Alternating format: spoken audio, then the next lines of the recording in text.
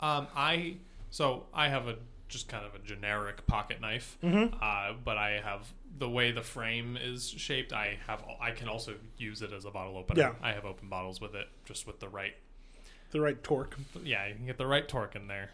Torque sounds like a word that people who aren't like me use more. Did you hear about trunk? Oh my god! I don't know anything about it other than there's something called Trunk, and it thinks it's a media company. Oh yes, I have heard about Trunk. And Twitter won't shut up about Trunk.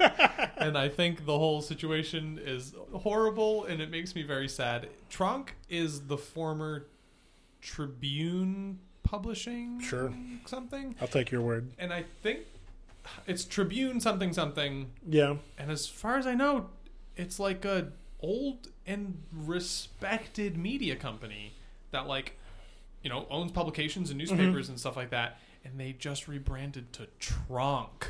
Tronc. Trunk. All lowercase. Yeah. And in sort of a rainbow pattern. Oh, it's really bad. Twitter had a lot of fun with it, though, which made me happy. I'm okay if really terrible things happen in the world as long as Twitter has fun with it.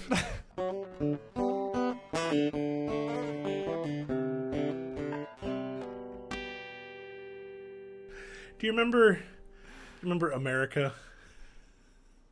Wait, you mean like the country? I was a little too vague. I couldn't think of. Jeb Bush tweeted the picture of the gun that said America. That was one of my favorite recent Twitter events that I saw unfold in real time. That was amazing. I've warmed on Jeb Bush a lot lately. Through his responses to Trump. Yeah. But boy, when he tweeted America with a photo of it was like in an airport or something, and he had a gun or just there's just a picture of a gun, just a picture of a pistol sitting somewhere, and the caption was America. America. And then Twitter exploded with pictures of things. And then there's the caption America. Really delightful. It was a good. Yeah, let's explain more memes though. Well, now think about it, America's up there with I would like to add you to my professional network on LinkedIn with universal caption. Yeah. Oh my god. Yeah, America's really good. And you can still do that. That worked before Jeb's thing. It wasn't what I would call an actual meme. Yeah. But it's always appropriate to show a picture of a person in a cornfield shooting a gun in America. You do it sincerely like that, or someone riding one of those little scooter things in a Walmart. And America. I was thinking goat. Way. Or a goat.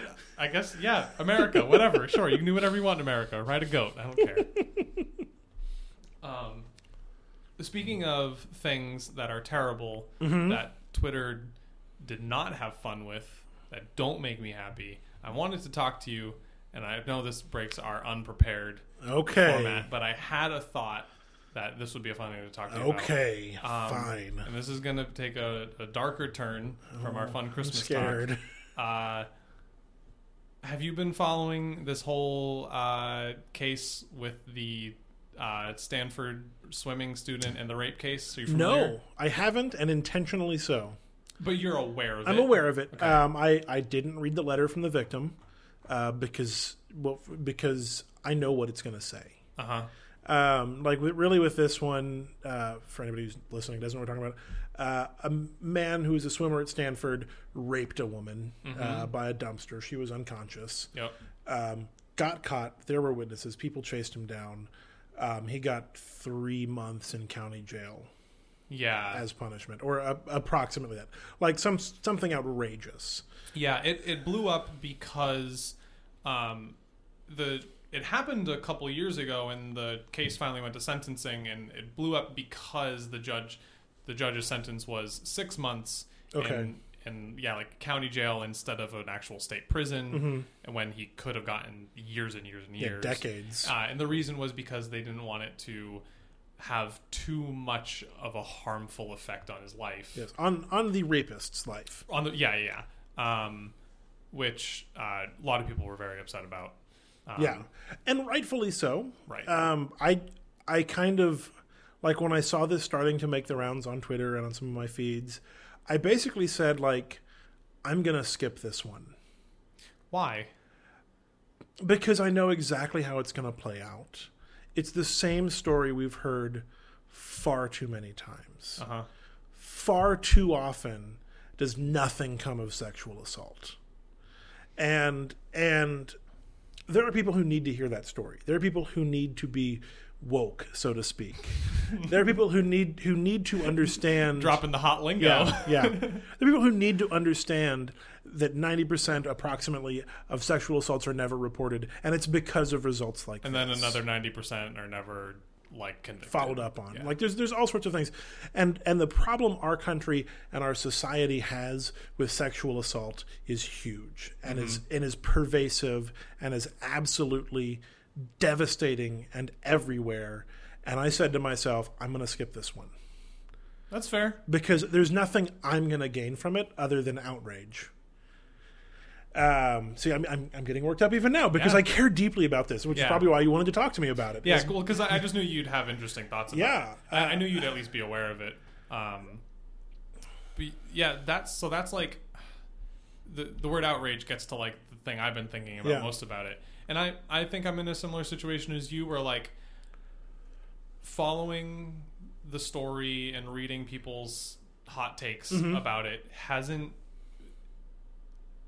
done anything to change the way I think or feel about it. I have done changing and thinking the way I feel through previous cases and situations. Because this is not new. Right, it's not new. It's something that in the last couple of years I have become woke about as something that is a serious problem, where before for me it was something that I just didn't realize was a thing. Sure. Right? I've never been on the side where I would be the person defending this rapist and saying like, yeah, he shouldn't like get prison time. And he everything's fine and it's all just like women are making it up. Like I've never been that person, but I was for a very long time the person who just didn't know that it was a significant thing and a problem in people's lives.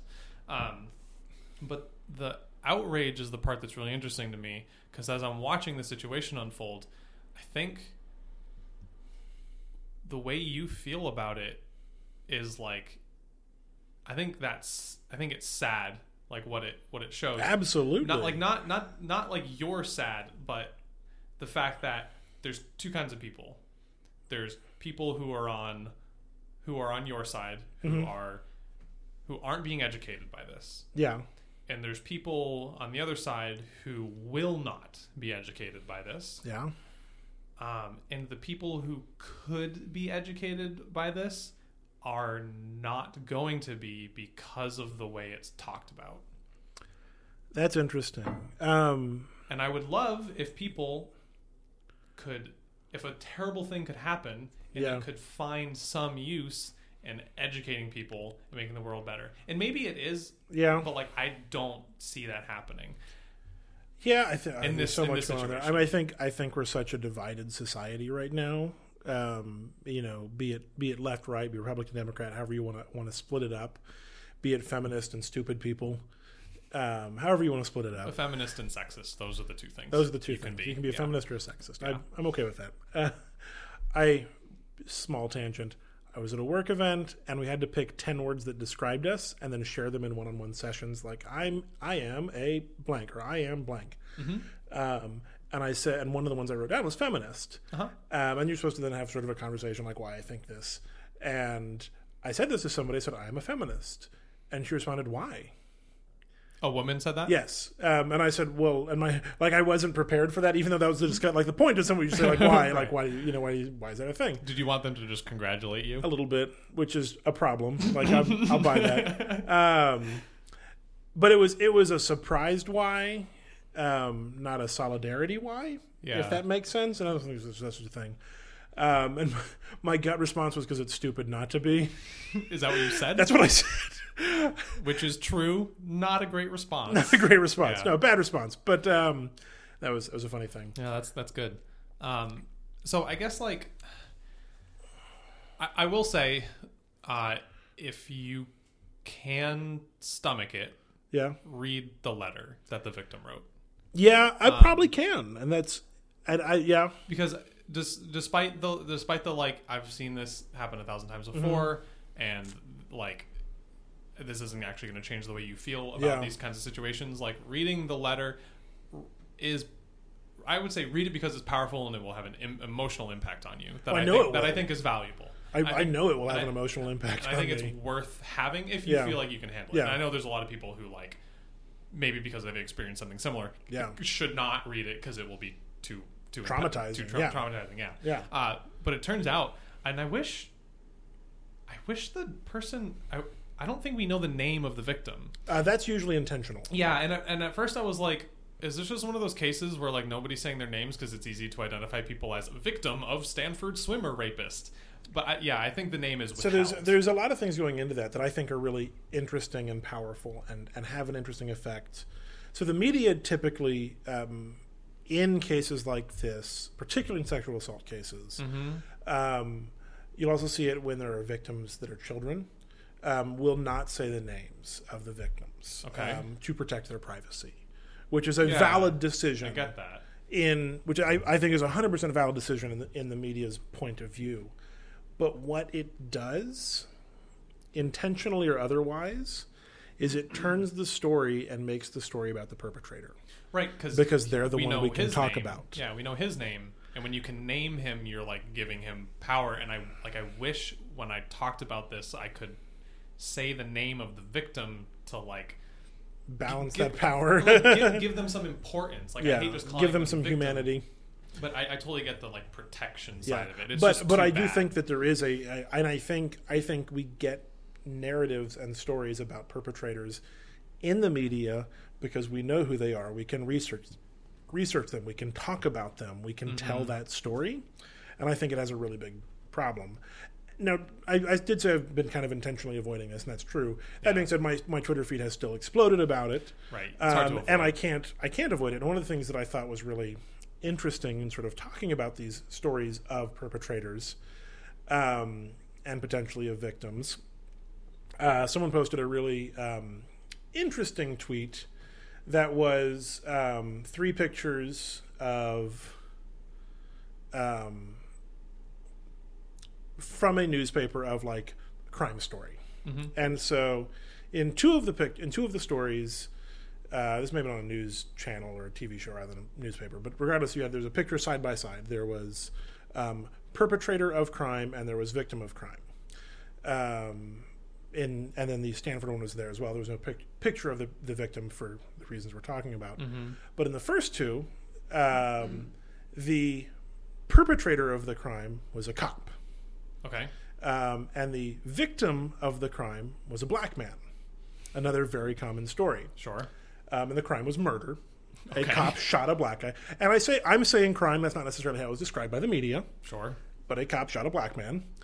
And they used a picture of the cop in full dress uniform and a mugshot of the victim. That's very sad. In both of those first cases. Yeah. And what do we get for the perpetrator of this heinous crime? We get his high school yearbook photo, or the equivalent thereof. Yeah, it was a yearbook photo. Yeah. Not his mugshot. Yeah. Because he's white and Right. rich. Speaking of, there was an Onion article, I don't know if you saw, making the rounds today.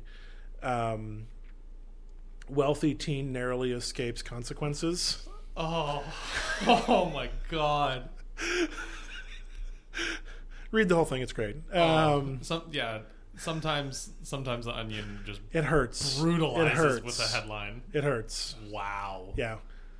Wealthy teen narrowly. Oh my God, that's so bad. That's exactly what happened. He narrowly escaped consequences. Yeah.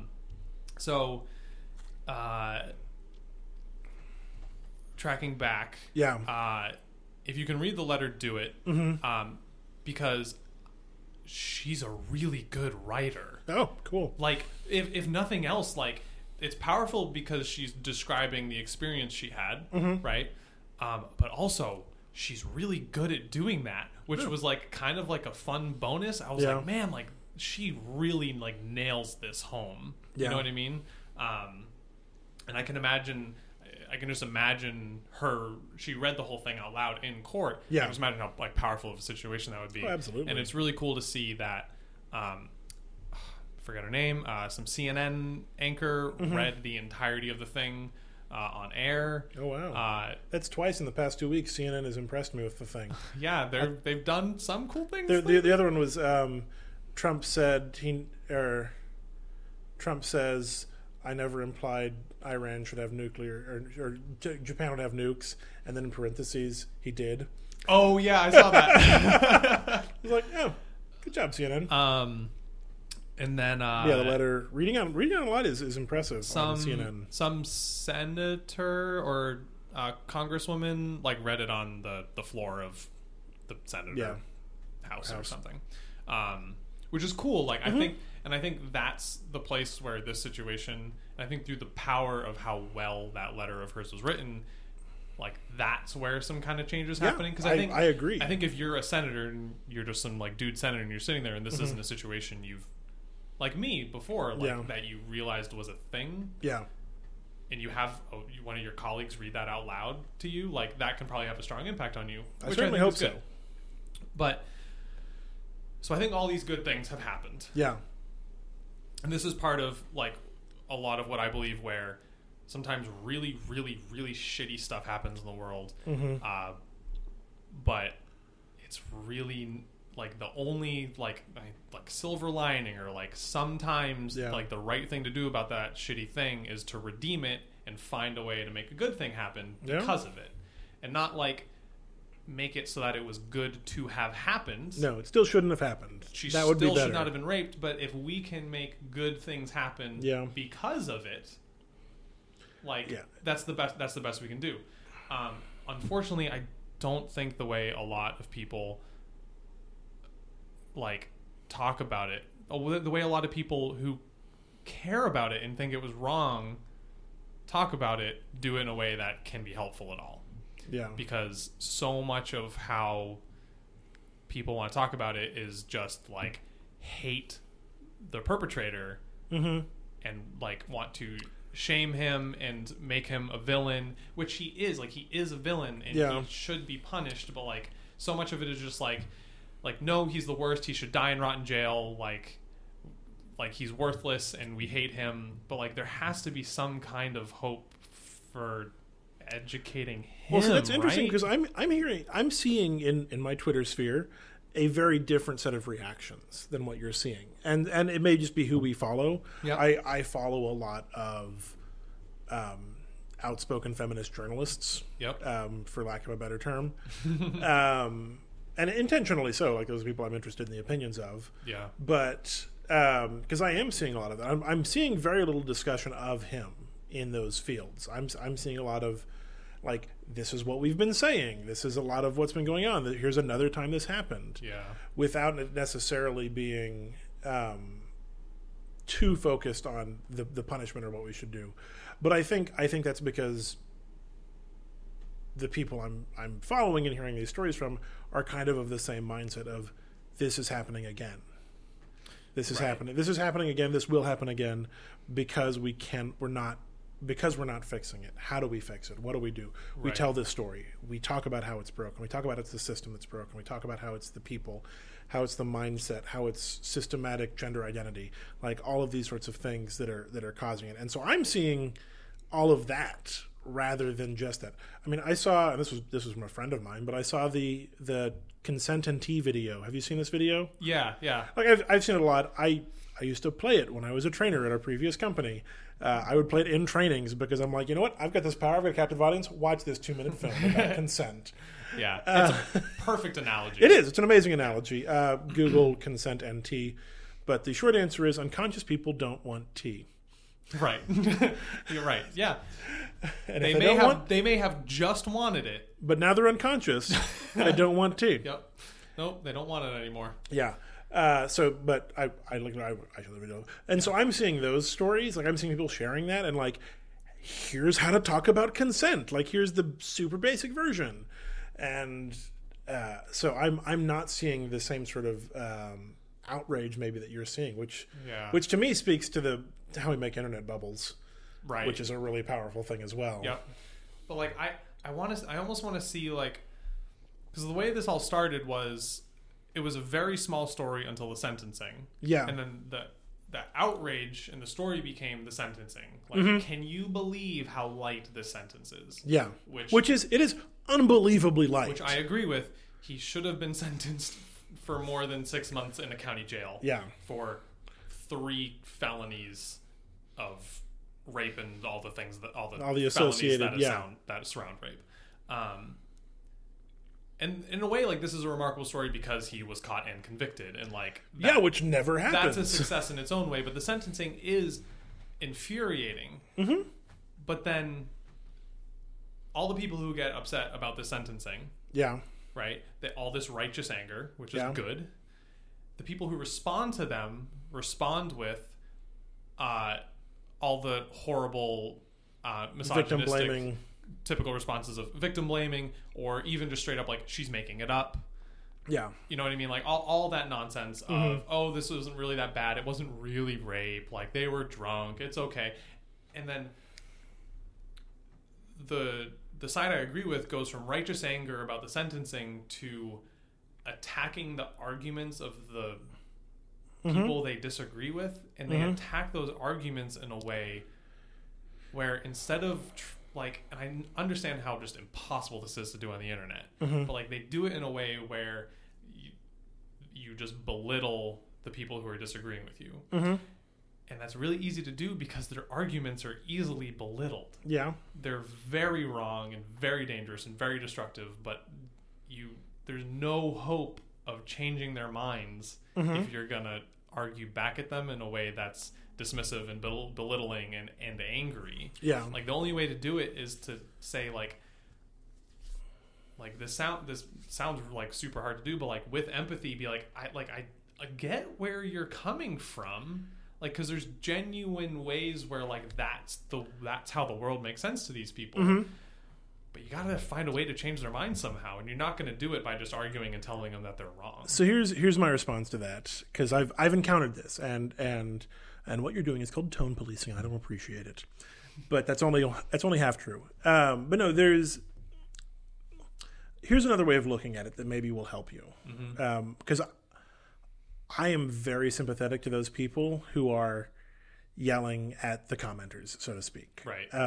And it's because I see a lot of things from their perspective. So let's say you are I'm going to pick a different topic that is equally angry, that is equally anger-inducing. And let's talk about Black Lives Matter as a movement. Yeah.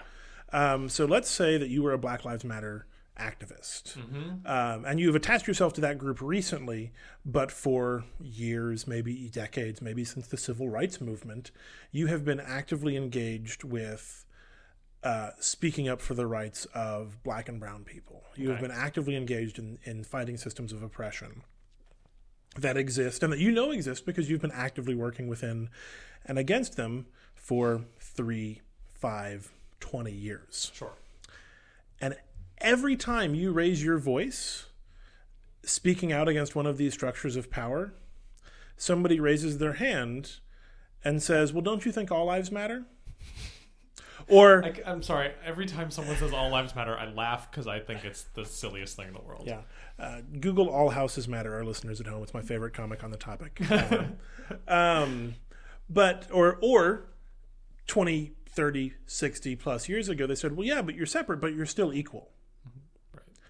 And you've been hearing the same arguments for years. And there might have been a time where you tried to have that discussion. And you tried to be the one that answers and be the one that explains. But you can't be that person every time.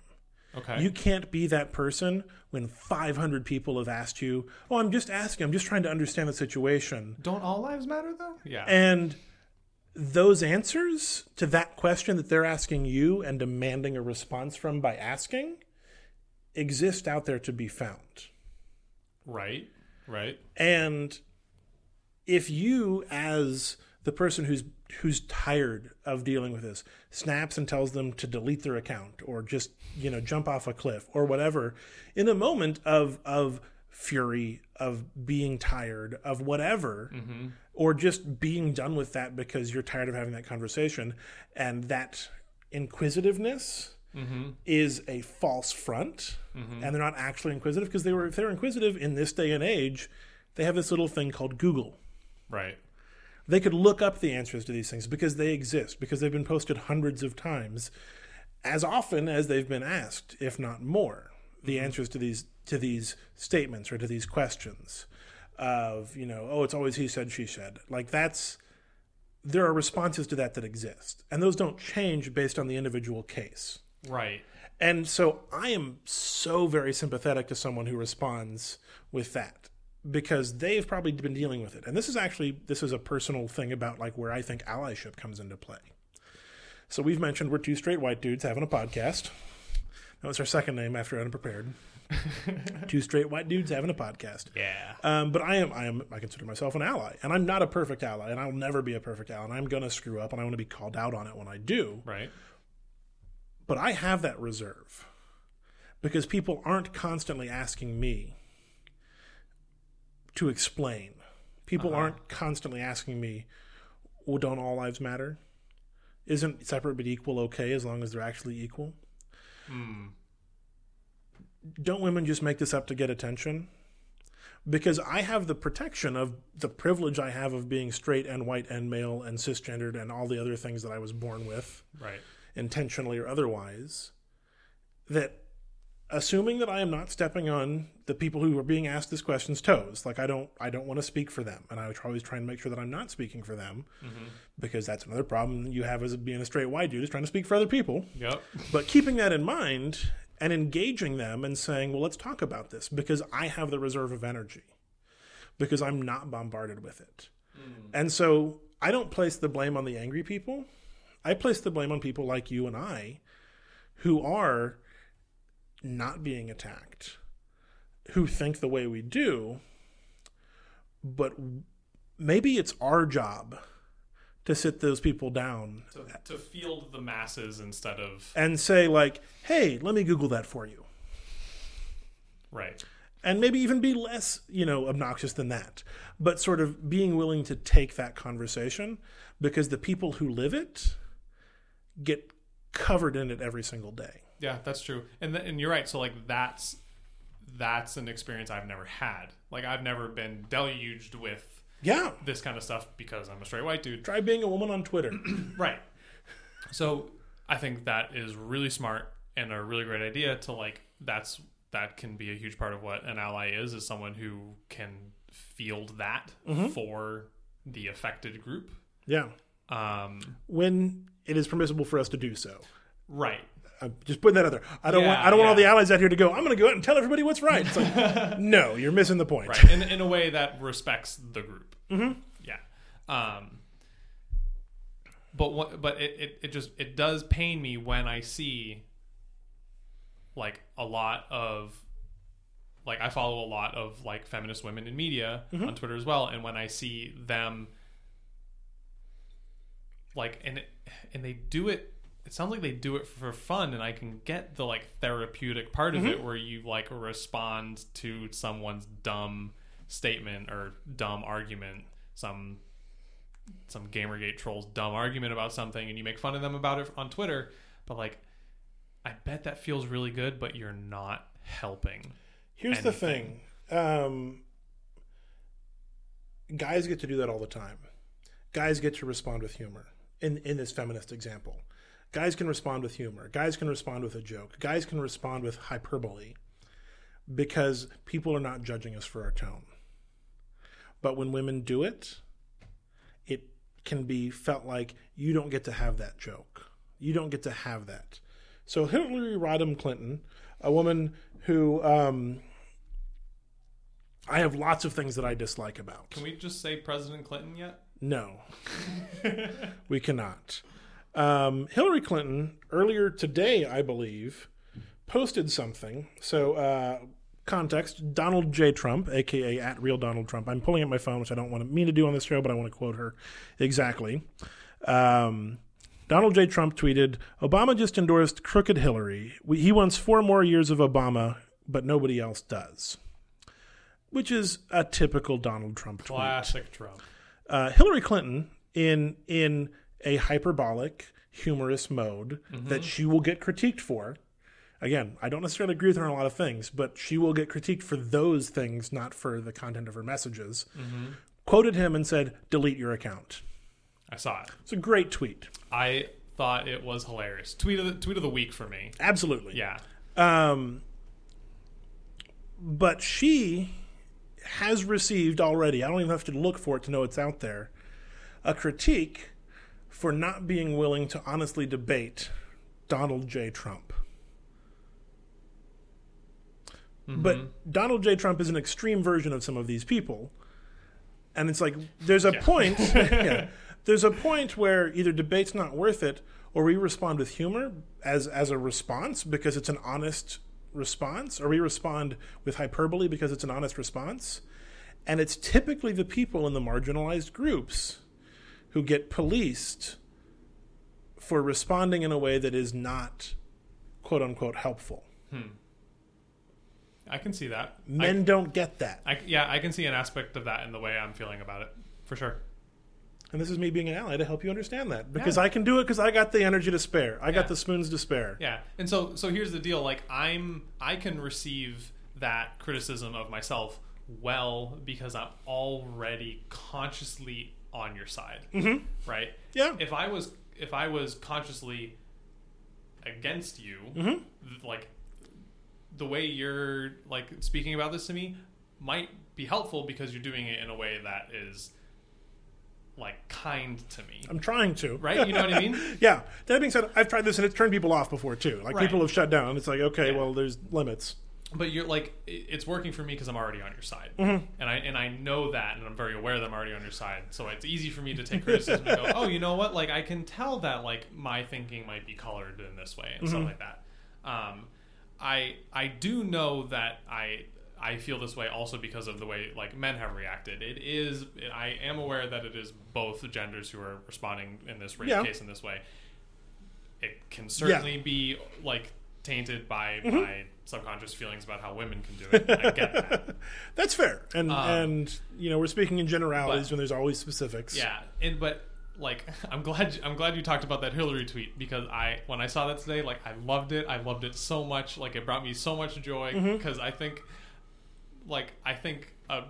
Hillary Clinton and like a major presidential candidate using like dumb Twitter jokes like to make fun of Donald Trump. Like, I think that's the most hilarious thing in the world, and I'm glad like the world has resulted in a way where that's happening. To be fair, my future brother-in-law made that same joke about something else earlier today. Like, really? I was scrolling through my feed, and I saw him make that joke to somebody else about a different thing. Like, he quoted it's like Wall Street Journal or something, I don't know.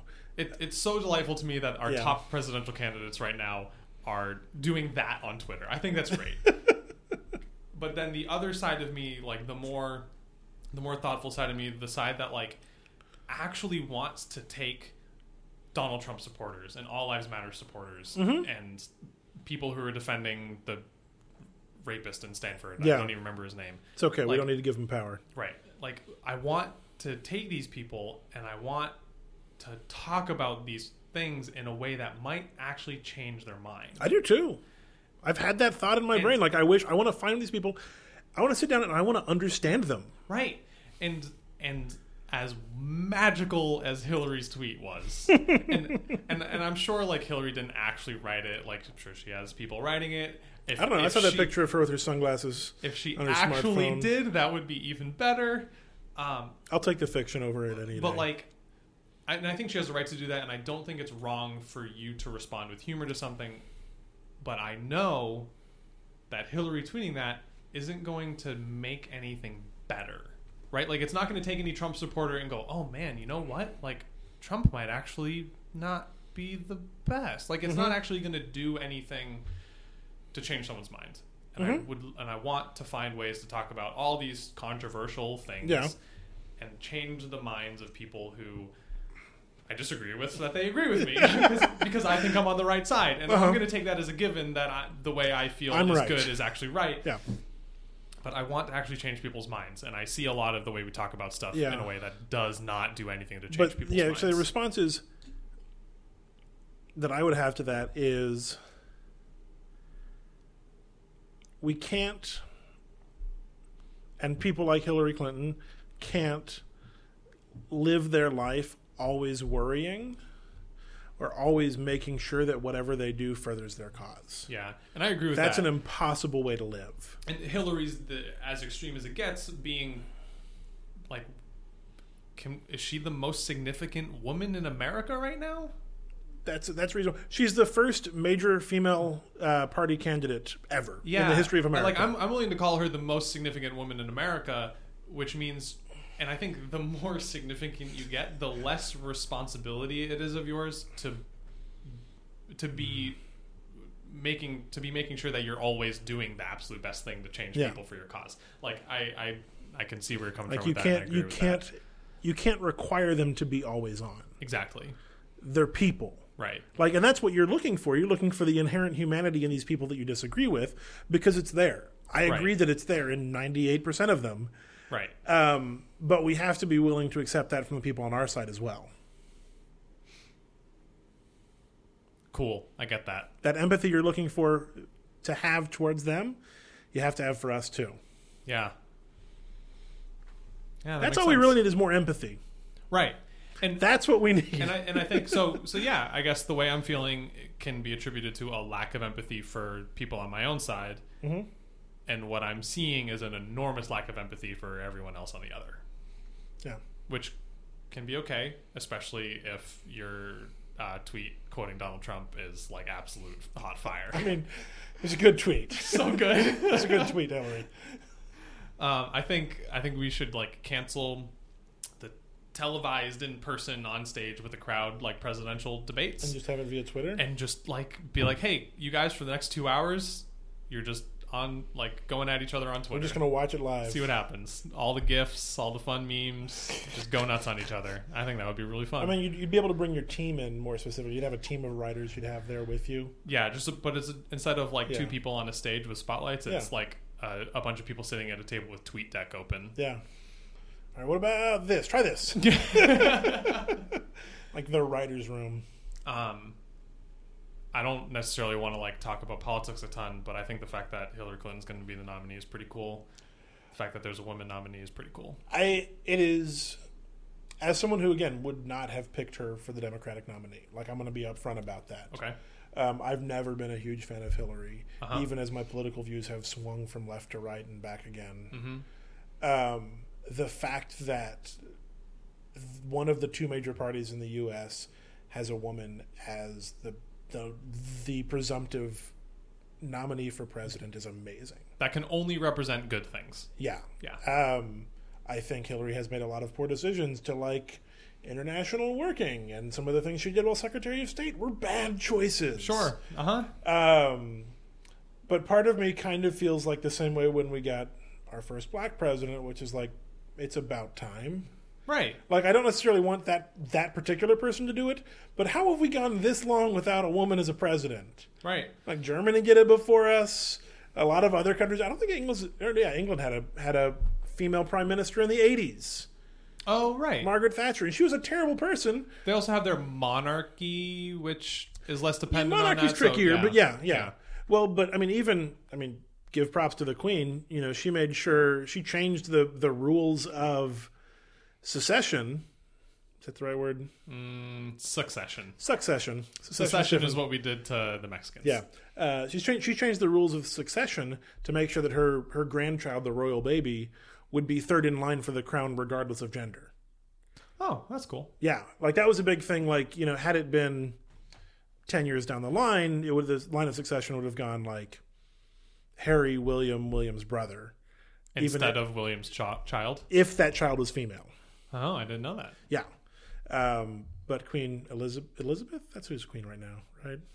All those British names sound the same to me. It's not Victoria, I know that. And that was the other major English English queen. That was the other one. I think it's Elizabeth II. Yeah. I think we're Elizabeth II. She changed the rules of succession to make sure that child would be third in line for the crown, regardless of gender. I like that. Because it's a little bit dumb. Yeah. Although I do love that she's married to the prince. Like her husband is a prince and will never be king. Yeah, too bad.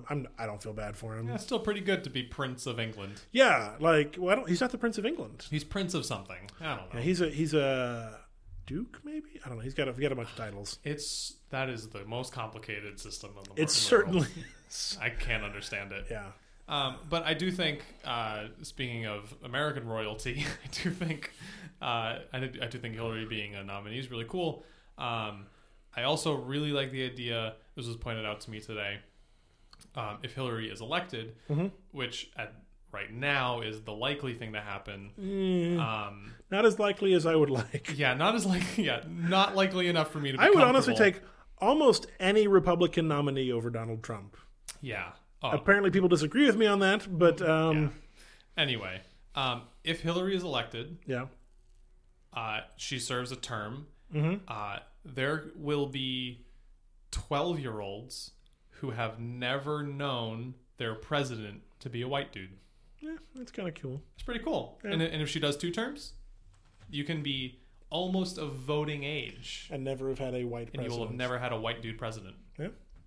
I think that's pretty cool. It's kind of neat. And it's about time. Yeah. As Donald Trump says, Obama just wants 4 more years of him. Sad.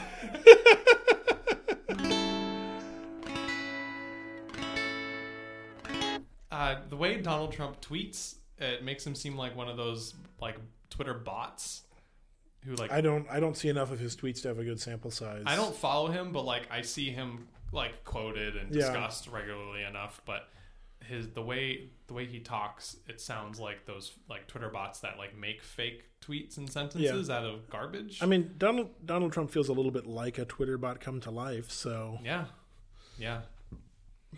I feel like our political persuasions are not being very well hidden on this show. I'm not concerned about that. We're gonna alienate part of our listening audience potentially. I mean, our listening audience might just be our moms. Yeah. We've had 6 downloads since our first episode went up. One of them was me. One of them was my mom. One of them was my mom, I'm sure. I don't think my parents are going to vote for Trump. I don't know. I've not asked yet. I don't think my parents will enjoy voting for Hillary either. Yeah, I know. I feel that way as well. Gary Johnson's polling to almost 10% right now.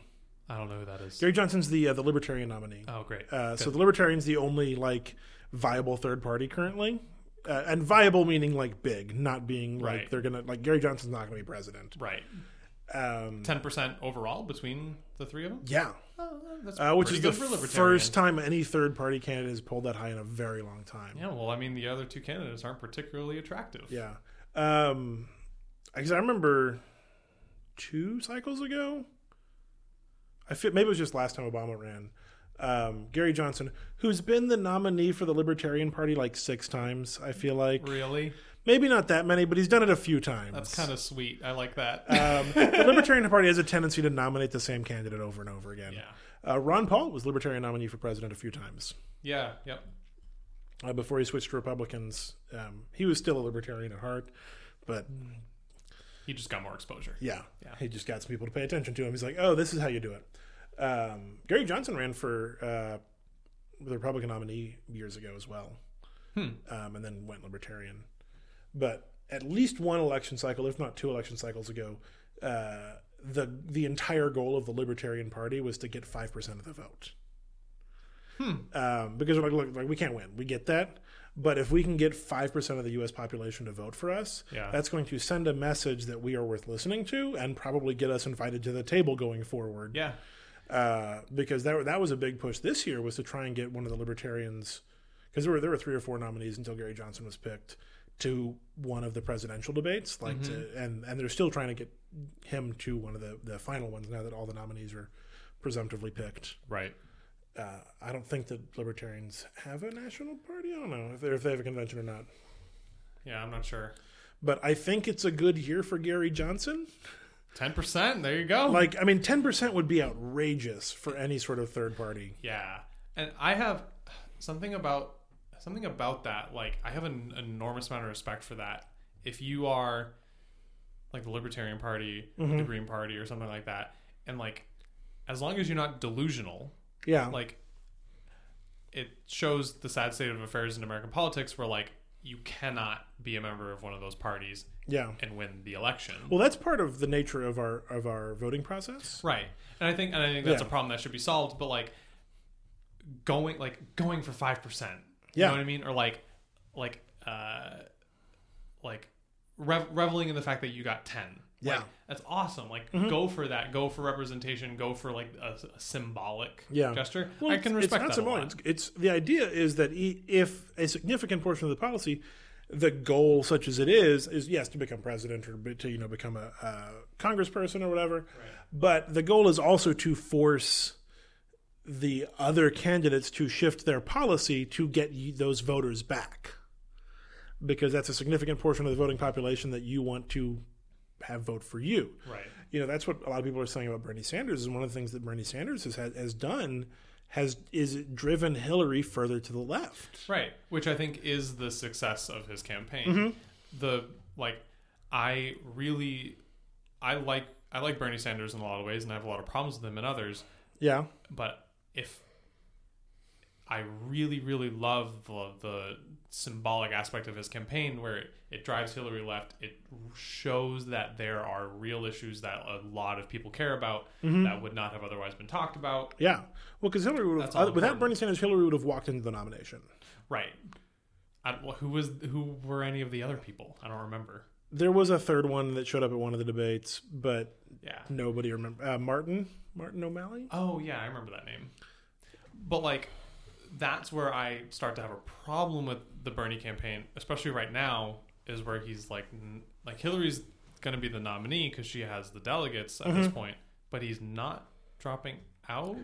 Like that feels delusional to me. And if I can much more appreciate somebody who says I will respectfully concede. I understand that my campaign's over. And I want to further the symbolic importance of what I just did in a way that's healthy and productive, instead of the what feels like a seriously delusional on Bernie's part right now, where he's like, I can still go to the. I think the point is similar to maybe that of Gary Johnson, which is to go to the convention and have those votes cast. And have a portion of the population say, this is what we want. Yeah. Because when you concede, your delegates can still vote for whoever they want, but you're basically telling them not to vote for you. Yeah. And I think what Bernie is saying and what the goal is going forward, and I don't think it'll happen, I want it to, but is to continue that conversation. And I think by going to the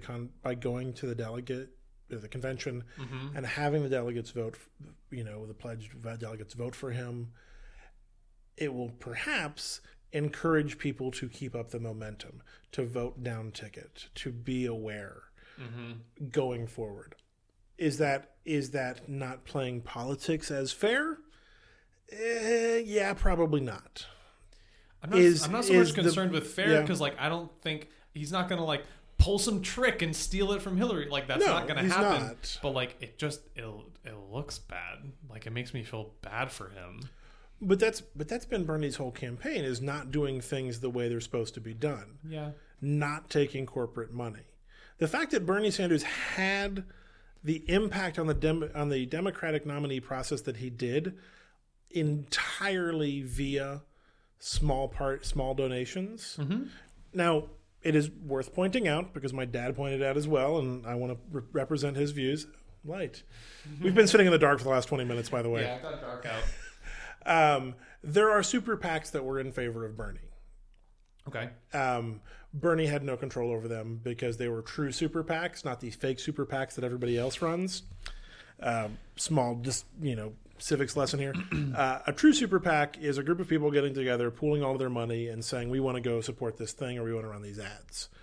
The fake super PAC that exists in most campaigns is all of that with the tacit support and communication from the actual nominee or the actual person who's running, which is the quote unquote illegal part of a super PAC, or the part that makes them legal. If they're being run by the candidate, it's not a super PAC, it's just a normal PAC, and there's limits on that. Right. Bernie actually did have zero contact, or close to zero contact, with the super PACs. He did not count on them for support. He did not ask people to donate to them. He pretended they didn't exist, basically. That's pretty cool.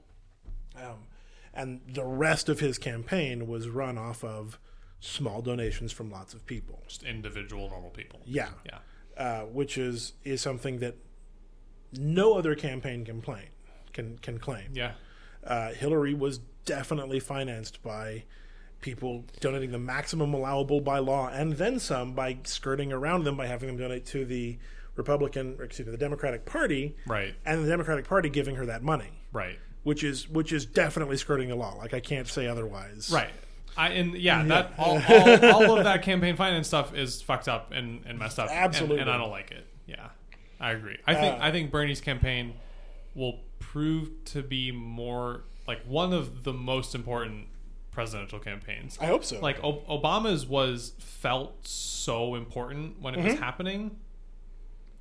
And it really helped that he did end up becoming president to like really seal the deal. You know what I mean? But I hope Bernie's isn't forgotten. Yeah.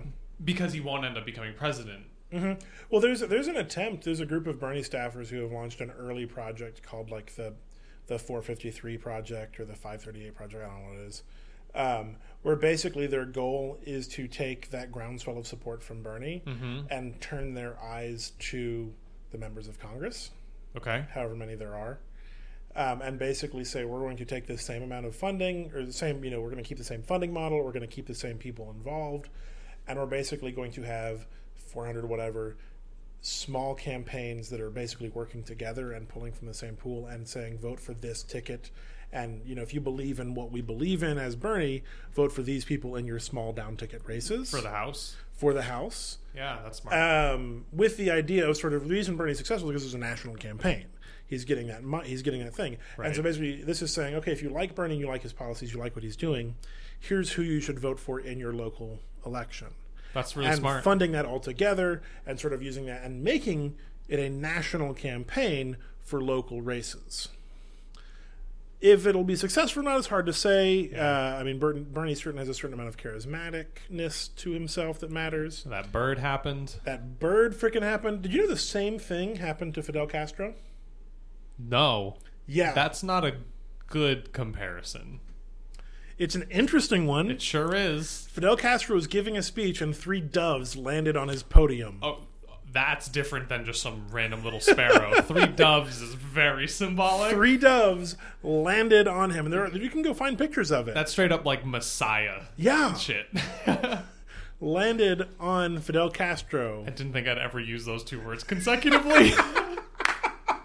Messiah shit? That was unexpected, yeah.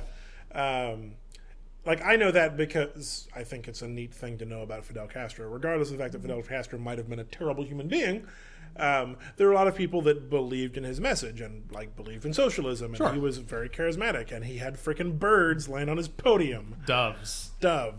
Yeah. Wow. Go find the picture sometime. They're impressive to look at. It's like what's the Disney movie where the birds are following the person around? It's like The Birds.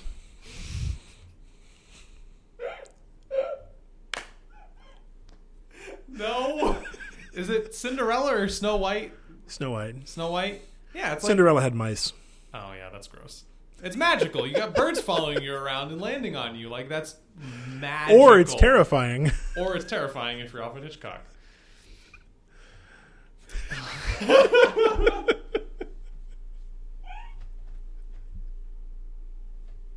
I might have liked it more if a horde of ravens invaded a Bernie campaign and just started pecking at people. And just landed on top of him, coat him with ravens. Yeah. You can't see Bernie, you see the tuft of hair. It's just a swarm and it's just a suit of ravens. Vibrating swarm of ravens surrounding him.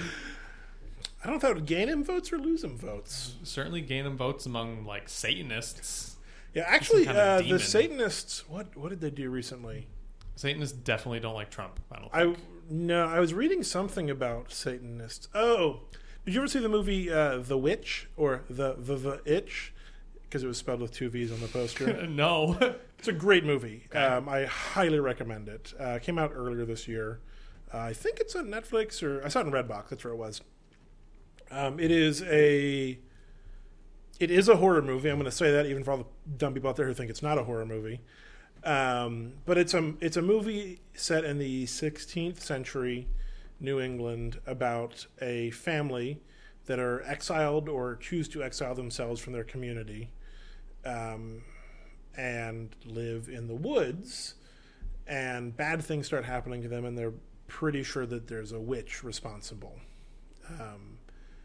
And it's very atmospheric, and it's very much about the sort of paranoia of like the fear of witches and things like that. And I'm closer to this because this is literally what Amy's studying right now.